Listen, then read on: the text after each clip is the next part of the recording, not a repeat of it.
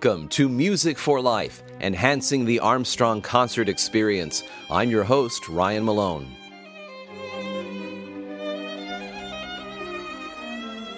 In today's episode, we explore a musical style specific to the 20th century, still alive today, called Tango Nuevo, or Nuevo Tango. As its name indicates, it was a new conception of tango that was infused into the art music of the 20th century with its roots in Argentina. The father of this style was Astor Piazzolla, whom we will discuss today. One of its leading ambassadors now is pianist Pablo Ziegler, who will be performing at Armstrong Auditorium November 9th, along with pianist Christopher O'Reilly. These two will demonstrate this style of fine art music in a program titled Two to Tango. So if you are new to tango, join me for today's episode on the new tango style, today on Music for Life.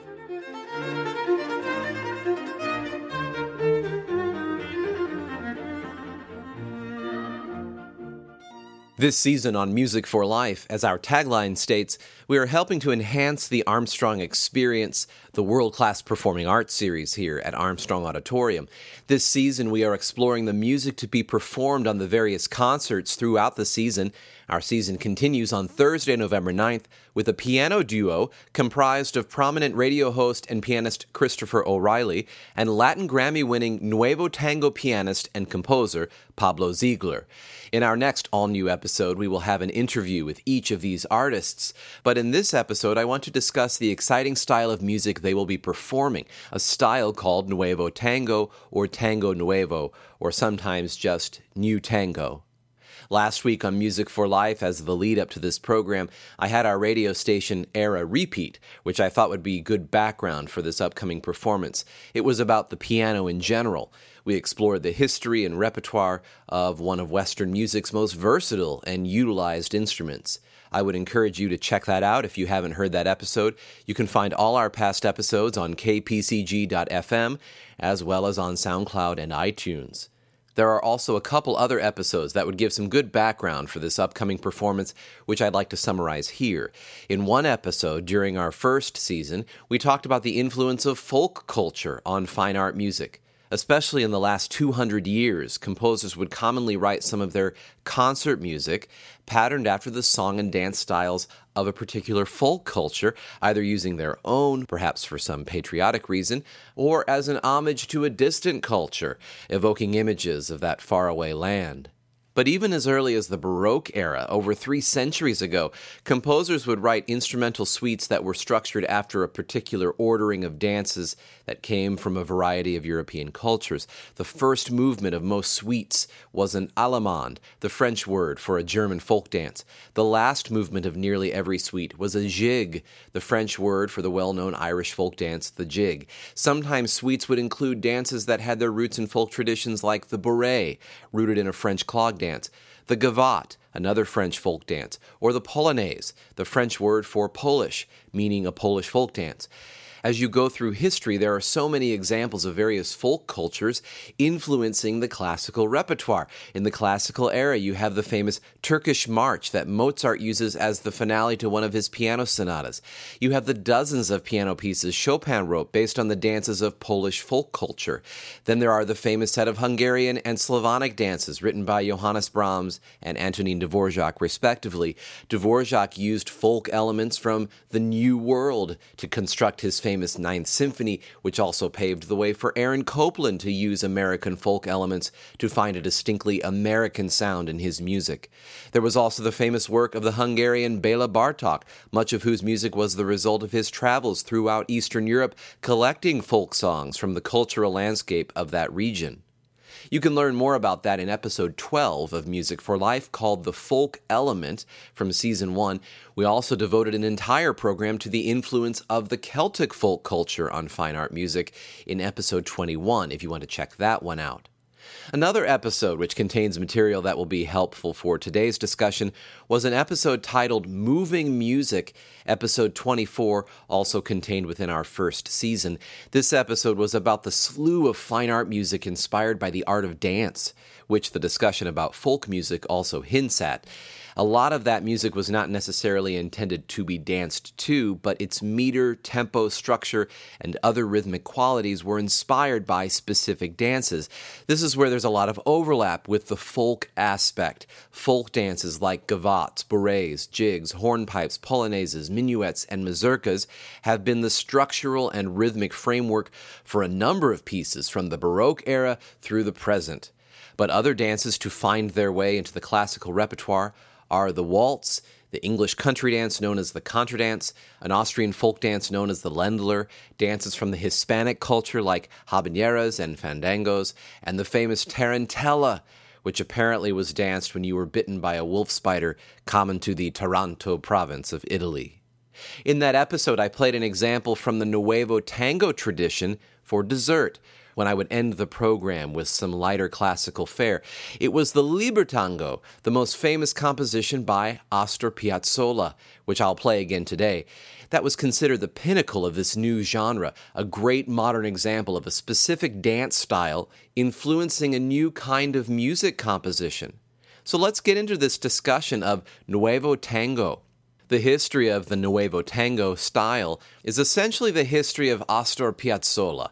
He is known for creating the Nuevo Tango style around the 1950s by incorporating European classical music and American jazz into the traditional tango style of his native land. Tango developed in Argentina in the late 1800s. Piazzolla was born in Argentina in 1921 and moved to New York with his parents in 1925. His parents were Argentine descendants of Italian immigrants, which is why you sometimes hear his last name pronounced Piazzolla, the Spanish way, and sometimes you also hear it pronounced Piazzolla, the Italian way. The family ended up in a section of Manhattan known as Little Italy, right near a large Jewish community. Astor earned money extinguishing candles at a nearby synagogue and later acknowledged the resemblance of his preferred rhythmic stressing to the music he heard at Jewish weddings while working there, that rhythmic stressing being a 1 2 3 1 2 3 1 2 1 2 3 1 2 3 1 2 pattern. At age 8, Piazzolla received a gift from his father. Now, he was expecting a pair of roller skates. Instead, he was rather disappointed to find an accordion-like instrument called the bandoneon. Thanks, Dad, right? His father said, "Astor, this is the instrument of tango. I want you to learn it." Piazzolla didn't even like tango music, but he practiced the instrument to please his father. This instrument was originally made for churches in the poorer areas of Germany, which couldn't afford an organ. The instrument was also popular among sailors who brought it across the Atlantic to Argentina. In Argentina, it wasn't used in church, but in less reputable venues like cabarets. Accordion players in the tango style started switching over to the bandoneon because it had a more melancholy, more velvety sound, Piazzolla later said. The accordion was too cheery for tango music, he said. Like a concertina, the instrument has a set of buttons on each side rather than one set of buttons and a keyboard. And unlike the accordion, the bandoneon doesn't play chords altogether. The individual note buttons have to be put down at the same time to make a chord. Also, the notes that the buttons represent are not only placed differently for each hand, but they also play different notes when the instrument is pulled out rather than pulled in. This makes it one of the most difficult instruments to learn. Piazzolla said this about it in an interview. The person who's interested in learning this instrument must be a little out of his mind. I'll put a link to that interview in today's show notes, by the way. I'm going to play plenty of Piazzolla examples today so you can get an idea of what the bandoneon sounds like. But moving on in the life of Piazzolla, his young adult years were very important for developing his musical style. Although the bandoneon is an incredibly complicated instrument to play, Piazzolla continued to develop his skills, giving several performances and having his proficiency lauded in several news articles. He composed his first tango, La Caatinga, at age 12. At the age of 13, he became friends with the famous Argentine singer Carlos Gardel.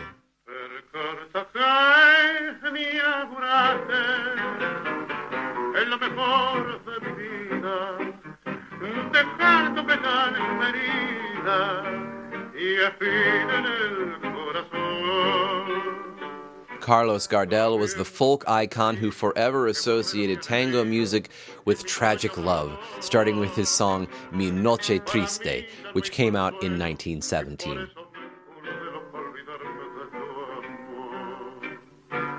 Gardel was so fond of Piazzolla that he offered to take him along to play on his famous world tour. Piazzolla's father refused because Astor was too young, and this actually spared Astor from a plane crash that killed Gardel and other members of his band in 1935. During his teens, Piazzolla spent many a night hiding out in the local New York clubs, listening to jazz icons like Duke Ellington, Cab Calloway, and Benny Goodman. Not only that, a Hungarian by the name of Béla Wilda, who was a protege of Rachmaninoff, moved in next door. Piazzolla said he was mesmerized when he first heard Wilda practicing. It was a piece by Johann Sebastian Bach, and through taking lessons from Wilda, Piazzolla came to love Bach's work. He brought Baroque techniques like counterpoint and fugues into his later compositions. Piazzolla and his parents returned to Argentina in 1936. He there began to work with several tango orchestras, most notably the famous orchestra led by conductor and renowned bandoneon player Aníbal Troilo.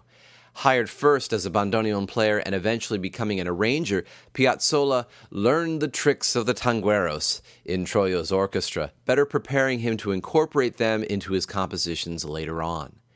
Now, Troilo often had to edit Piazzolla's arrangements for being either too complex or not appealing enough to the audience, at least in Troilo's view.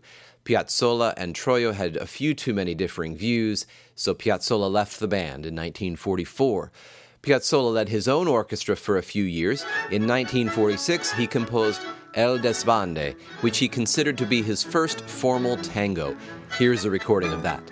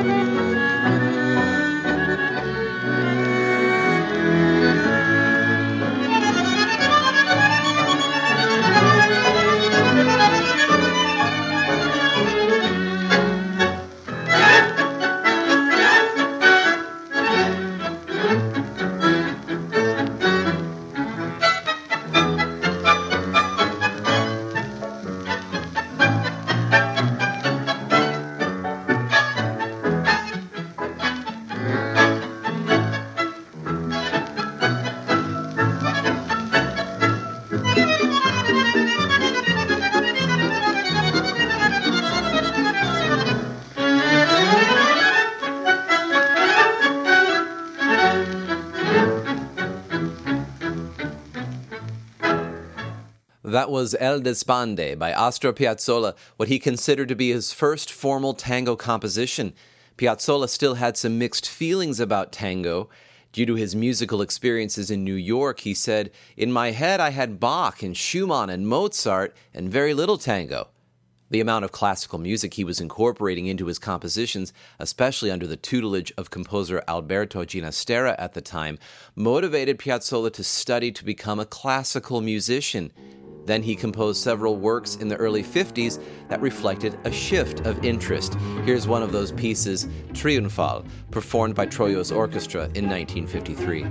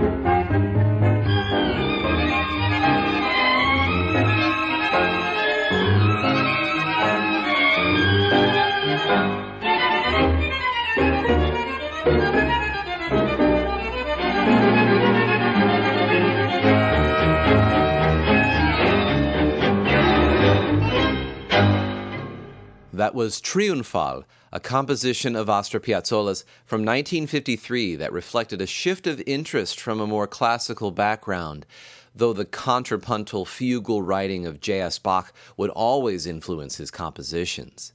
Piazzolla was beginning to fuse the musical styles that had filled his life to this point.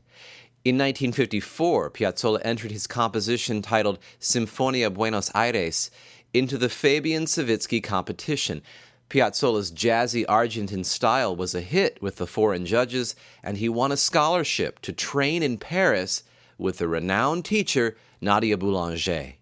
Regular listeners will easily remember her name from our program, as she was the teacher and mentor to other great 20th century composers like Aaron Copland and Philip Glass. We've talked about her in many episodes, even this season, in talking about the Copland Ballet that was just performed here at Armstrong Auditorium. You can also learn more about her in our episode 27 called Great Women of Music. When Piazzolla went to study with Boulanger, he was so ashamed of his history with the bandoneon and the tango that he tried to keep it a secret from her and just play his classical compositions. Eventually, he told her he worked in a cabaret, and she convinced him to play one of his tango works. After he reluctantly played her Triunfal, which we just heard, she cried, "You idiot, that's Piazzolla! Astor, your classical pieces are well written, but the true Piazzolla is here. Never leave it behind." It's really just remarkable to me what this French music teacher did for the history of music as a whole, not just to French music. She didn't just teach composers how to write better compositions or to write French music like she was writing. She encouraged them to find their unique style, their unique voice. And in the case of Aaron Copland and Astor Piazzolla, completely new styles were born and completely new national sounds were born. So when Astor Piazzolla came back to Argentina in 1955, he created the Octetos Buenos Aires. It had 2 violins, 2 bandoneons, a cello, a piano, a double bass, and an electric guitar. Here's what Piazzolla's website says about the octet. Piazzolla considers the octet is the start of the contemporaneous tango, but the revolution that Piazzolla makes is a solitary revolution. The genre can't absorb it, and it doesn't evolve. Rather, Piazzolla breaks the genre. The octet is considered to be the real beginning of the Nuevo Tango style. The members of the octet wore formal attire, and they played complete solo works not intended to serve as accompaniments for tango dancing or tango singing. Astor said, "For me, tango was always for the ear rather than the feet." He said that later in life, meaning it was more to be listened to than to be danced to, he felt. One example of the octet's music is Arrabal, which means the outlying area of a city, usually the slum. Here is a recording of the octet playing that piece.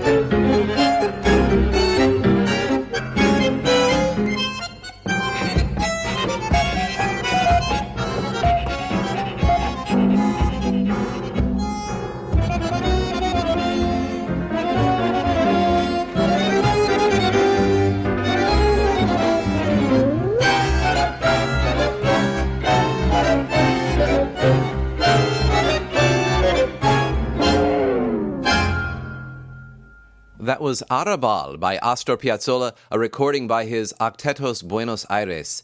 The octet was comprised of 2 violins, 2 bandoneons, a cello, a piano, a double bass, and an electric guitar.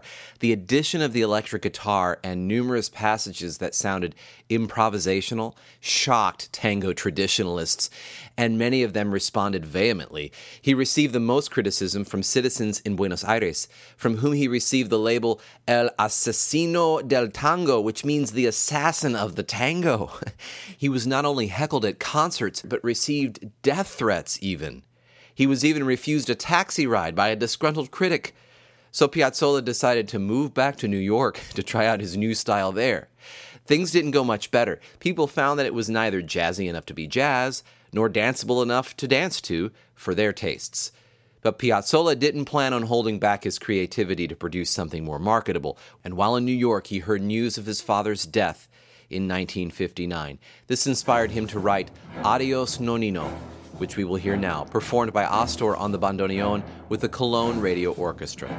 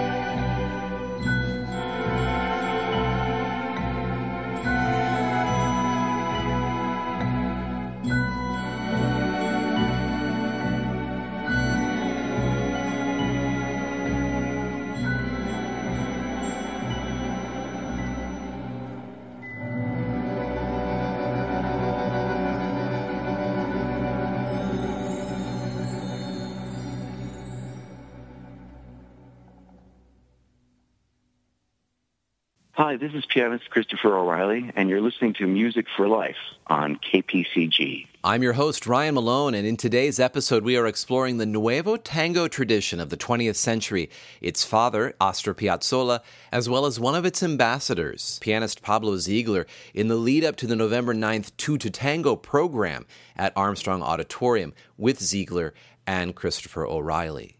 That was the Cologne Radio Orchestra with composer Astor Piazzolla on the bandoneon, performing Adios Nonnino, written upon news of his father's death in 1959, the man who had bought Astor his first bandoneon and required him to learn this tango instrument of Argentina. Astor had been living in New York, trying to promote his new fusion of tango, jazz, and classical, known as Nuevo Tango. Piazzolla now returned to Argentina in 1960 and there formed his Quinteto Tango Nuevo, comprised of a bandoneon, a piano, a double bass, a violin, and a guitar. Through the quintet, his style gradually grew more popular, especially abroad. At home in Argentina, he collaborated with a poet on a tango opera, which helped his home country accept this Nuevo Tango style. He scored multiple films during the 60s, toured Europe in the early 1970s, and in 1973 composed his most famous work to date, the Libertango.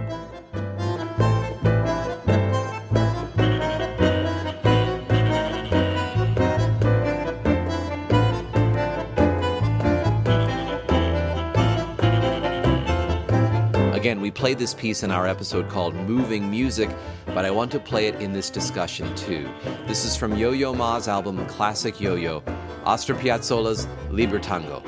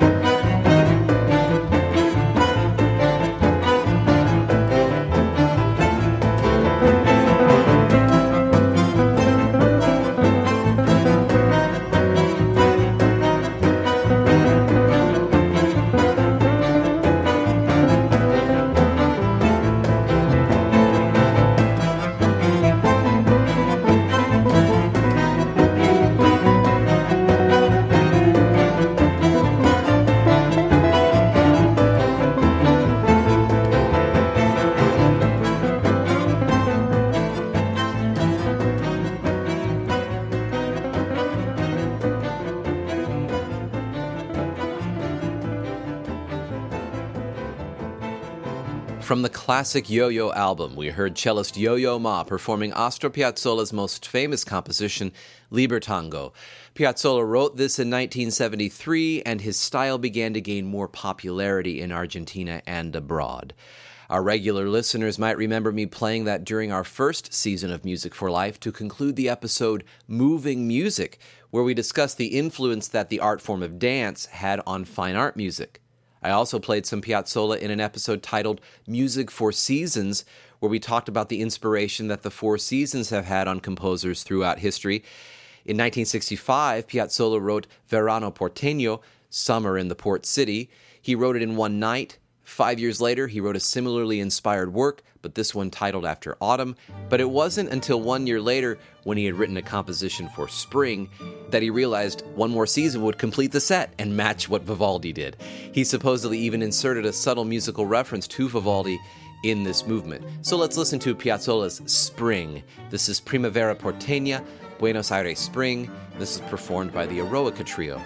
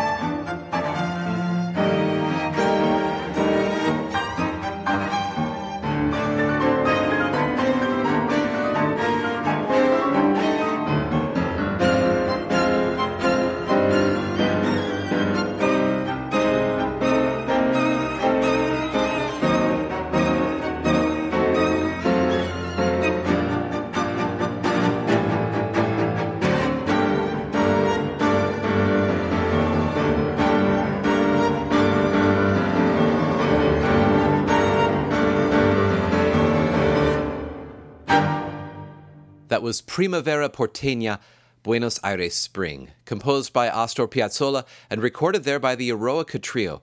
an instrumentation of violin, cello, and piano. We are discussing the Nuevo Tango tradition of 20th century music pioneered by Astor Piazzolla. In 1978, Piazzolla reformed his quintet, and he invited a young classical and jazz pianist by the name of Pablo Ziegler to play in the quintet.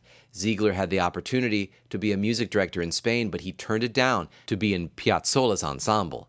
We're going to hear more from Pablo Ziegler himself in the next new episode of Music for Life about this invitation and what he learned from the experience, so I hope you'll join me for that episode too. Piazzolla hired Ziegler because of his background in jazz. Despite the improvisatory sound of some of Piazzolla's earlier music, he rarely ever improvised before forming the quintet. Ziegler brought this improvisatory element to the quintet, and Piazzolla coached the pianist on how to make his improvisations sound less like jazz and fit more into this Nuevo Tango style. It was a beautiful coupling of talents. Again, Pablo Ziegler will be the pianist, performing at Armstrong Auditorium on Thursday, November 9th, with pianist Christopher O'Reilly, a two-piano concert titled Two to Tango. Piazzolla's health began to decline due to heart problems in the late 1980s, so he disbanded his group in 1989. One of his final works was the 5 Tango Sensations commissioned by the Kronos Quartet. Here's a recording of the fifth movement, Fear, as heard on the classic yo-yo recording we played from earlier.